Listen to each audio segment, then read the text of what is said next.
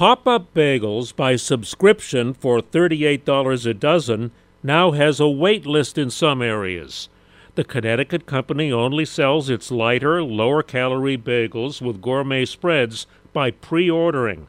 Founder Adam Goldberg says the bagel business has evolved. What I think the world has gone to in the bagel world is people standing in line for half an hour, getting a sandwich made for them, a sandwich made for someone else, and then they kind of just go home and eat their sandwich. So what our subscription model did was it basically said, hey, we're going to make a tradition now, and every Saturday at 8 o'clock, we're going to pick up a fresh dozen bagels, and we're going to come home. We're going to either throw them on our kitchen counter or we're going to share them with a neighbor, and we're going to create tradition that this is a weekly thing we do. See the videos on how businesses grow at WCBS880.com/spotlight. I'm Joe Connolly for Bloomberg and WCBS News Radio 880. We get it. Attention spans just aren't what they used to be. Heads in social media and eyes on Netflix. But what do people do with their ears?